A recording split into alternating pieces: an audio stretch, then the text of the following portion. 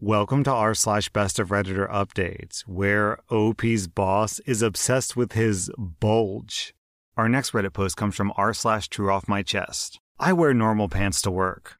Our dress code is business casual, and I've gotten myself sized by a reputable tailor. All my slacks and chinos are from normal brands that you'd find at Macy's and are normal/relaxed fit. However, yesterday, my boss called me into her office and told me I would no longer be allowed to wear the pants that I normally wear to the office and would have to wear something less revealing. Apparently, my bulge is inappropriate for the workplace. Now, I have a normally sized penis. I actually effing measured it to make sure that I wasn't crazy, and I'm pretty close to the US average. Would a woman with large breasts be told that she can't wear anything but baggy clothes? Would she be told by her boss that she must wear nothing but restrictive sports bras to work? I doubt it, especially in my workplace, where women 2 seats down from me wear far more provocative clothing than my frickin' slacks. I asked her, what should I wear instead? These are my size. And she just said, just go buy something looser or get a bigger size. I'm not rebuying my entire collection of work pants. Go ahead and report me to HR. Let's see them try to fire me for having too much dick.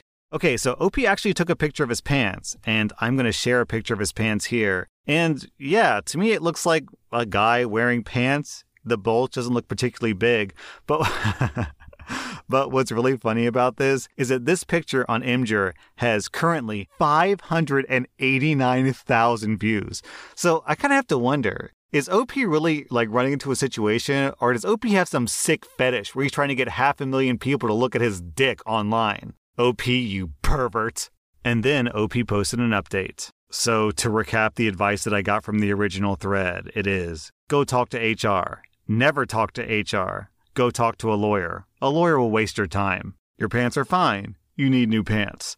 She wants to bang you. She hates you. After thinking a bit on my options, I settled for a middle-of-the-road approach. I contacted 2 well-known lawyers in my area and got a consultation from them about my situation. They both thought that while I was sexually harassed, the case wasn't bulletproof because there was little evidence and no pattern of abuse. They then also warned me about going to HR without any evidence, as it could cascade into me losing my job in unexpected ways. Fine. Since I needed evidence and a pattern of abuse, I first wanted to read up on what standards my company has set for managers when it comes to dealing with sexual harassment. I requested from our online learning catalog to take the sexual harassment and tough conversations courses that are normally required only for managers. In this tough conversations module, there was a scenario where a male supervisor had to ask a female employee to correct her work outfit because it didn't meet the company's dress code. In plain English, the module states that the supervisor is not to intervene and is to refer the issue to HR.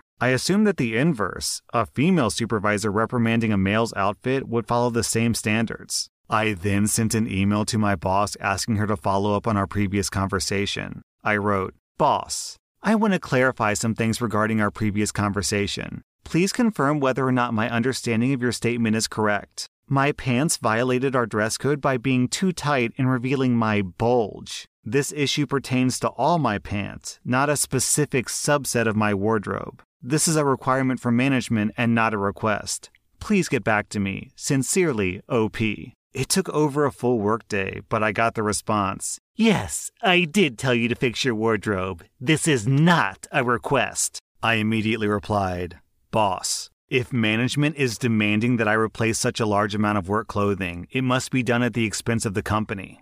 Please let me know if this is possible, as we'll have to work out something else if it isn't. Her response was, This can be done, but I must be with you to supervise your shopping. Check my schedule for availability. Good Lord. Suddenly the she wants to bang you theory seems less crazy. I backed up the emails to a personal account and sent everything to HR. Less than 2 hours later, I received a phone call asking me to come to HR immediately and drop my work unless it was time critical. I complied. HR told me that they were taking this matter very seriously and that I should take the rest of the day off. I came back to work today and my boss is gone. I was told right before lunch that she had been placed on administrative leave pending a full investigation and that I shouldn't worry. It's against company policy to engage in any form of professional retaliation. I sit here now like a king on a porcelain throne, telling you about my victory during my post-lunch dump. Bye-bye, boss lady. Okay, OP, I think I've joined team she wants to bang you. So here's my theory. She likes you, right? She wants to bang you. So since she was thinking positive, like warm and fuzzy thoughts to you, she probably didn't even realize that what she did was wrong. Now, I'm not excusing the behavior. I'm not trying to defend her. What I'm saying is it probably didn't cross her dumb brain that what she was doing qualified as sexual harassment, so she sent you the email thinking everything was fine. When really, that email was exactly what you needed to get her fired from her job. What an idiot. This dumb woman honestly sent you an email that confirmed that you had a private conversation about your bulge. Well, OP, at the end of the day, I guess you won the battle of the bulge. Our next Reddit post comes from r/legal advice. My son is 15. Today, I received a phone call from my son's school telling me they're doing an investigation into a series of very serious incidents that happened last year, and they would like to have the password for my son's Facebook account. They also asked me to disable two-step verification if his account has it on. They said, what? They said that it would be a really great help if I hand over any phones, tablets, or computers that my son has had access to in the last year, and remove any passcode or login restriction. I was shocked from hearing this. I asked about the incident, and I was told that they can't tell me since it doesn't directly concern my son, that they only seek this to see if there's any mention of it in the communications that my son has had with his friends, which might help them uncover some information. I declined. I told them that I'm happy to talk to them about the incident in person if it concerns my son, but other than that, this is very unreasonable, and really none of your business. I was told something along the lines of, I strongly recommend you to help us. This is a very serious issue for a few other students, and to be honest with you, refusal will have some consequences. I'm mostly talking about your son's future at this school in the coming year, but also potentially legally. I really hope you cooperate for all our sake. I told her to send us the request in writing. She said that she hopes that we're not trying to make this difficult because lives are on the line here. I insisted that I want it for my records. She said they might do that. So my question is, what the F? They can't be serious about this. My instinct is to get a lawyer if we receive anything in writing, but really, what I'm wondering about is how far they can go in this so-called investigation. Like, say when school starts, what happens if my son takes a school or an iPad to school? Can they confiscate it and look through it? Can they force him to reveal the passcode to it or force him to use his fingerprint to unlock it? How do I make sure they can't just invade our privacy like that? And then OP posted an update. I went to school and asked what was going on. I did that both to confirm that the call was genuine and to see why they want to violate my son and our family's privacy on such a massive scale. First, the call was genuine and it wasn't a scam. Second, the principal explained the situation to me. It had to do with another student who attempted to unalive themselves because of bullying during the summer. Thank goodness that she's all right now, but this was part of the school's investigation to figure out how it happened. When I asked how this is any of my son's business, they said that they've seen them hang out together, and while they don't think that my son was involved in the bullying himself, they'd like to read his conversations with her because she may have confided in him about the students involved in the bullying. I asked why this information wasn't obtained from the parents of that student, and the answer was those parents weren't willing to work with the school about it, and she left, so they had no power over them. Which, in my opinion, is a strange use of wording in this situation.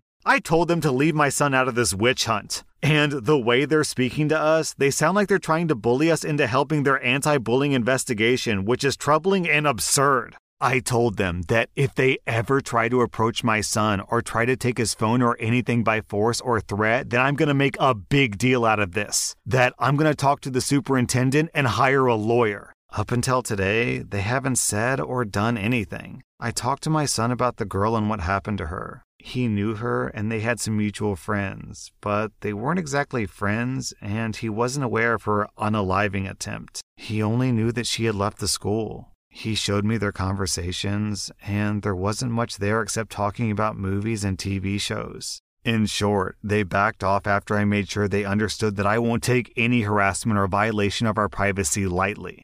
Alright, so this is like a weird catch-22 situation where in both possible scenarios, there's no reason to hand over your devices. So if OP's son is involved, then OP would have to be stupid to hand over the evidence because that would just incriminate her son and potentially get her son in trouble. But if he's not involved, then why would you hand over devices if he's not involved in this whatsoever, right? There's no relevance whatsoever, so it would just be an invasion of your and your son's privacy. So there's just no conceivable situation where it would make sense to hand over this information.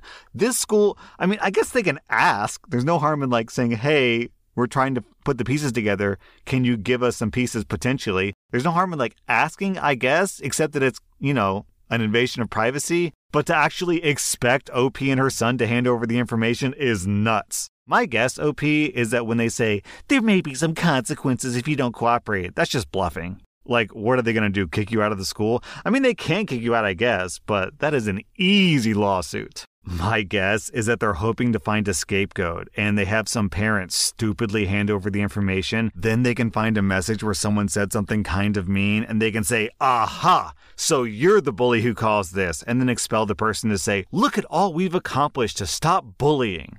That's just a guess, though. Our next Reddit post is from r/advice. I think that my girlfriend has been trying to get me fired from all of my jobs. I'm shaken. Please help me. I'm a 24-year-old guy, and I've been with my 29-year-old girlfriend, Janice, for 2.5 years. I just finished my education when we started dating, and I've been doing all sorts of odd jobs since. Sometimes 2 at a time. I did this to expand my resume and gather job experience. I worked in cafes, bookstores, a library, a grocery store, and as an English tutor. Most of those jobs lasted about 3 to 5 months. My shortest stay was 2.5 weeks. My longest was 8 months. But since I didn't have a hard time applying for new positions, I tried to block it out, though it was kind of eating me up internally. People called to complain about me, people left bad reviews about me, people used my employee Wi-Fi access to look up sketchy things on the internet under my name, former employees called to inform about me, and much, much more subtle stuff that I couldn't disprove. But I was too anxious to do anything about it. I would just tell my girlfriend about it and she would comfort me. She supported me every time I got my life ruined by these people. I kept applying to new jobs, but they kept finding me. Fast forward to this week. I currently hold a part-time position at a bakery where I've been working for about 2.5 months. It's going okay, but my manager approached me about something regarding our Google reviews. Someone was complaining about an employee, and their description of that employee could only really fit me. It was on a day when we were pretty short on staff, so I could have been the only person in the store on that day for all I know. Anyway, the review contained some pretty elaborate and nasty comments about me. This type of thing has happened on 1 or 2 of my jobs before. I told my manager that this was bogus and that someone had a vendetta against me because this has happened before. She believed me and told me that she would dismiss the comment. On my break, I checked out the review myself. Their username was kinda stupid. I'm not going to type it out here, but I'll just call them Mick Myrtle because it was a type of name that sounds kind of fake, but not really. Anyway, I came home, but I didn't tell Janice about it. She's heard it all before, so I didn't see the point in complaining about another time that I almost lost my job.